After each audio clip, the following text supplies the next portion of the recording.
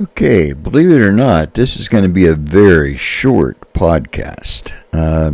Posting it on Sunday night, and I'm kind of announcing and reminding, but I'm going to be broadcasting on this podcast. I'm going to make it a brave attempt to do this broadcast every single day from here on out through Easter.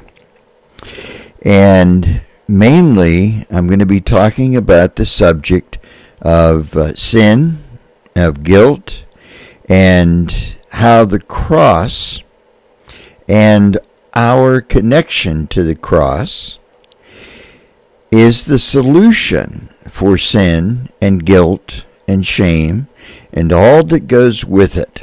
Okay, so we'll be starting tomorrow morning. We'll be doing that. I'm going to continue doing the Bible reading through Proverbs, though. And tomorrow we'll be reading from Proverbs 7. So it'll be a separate podcast.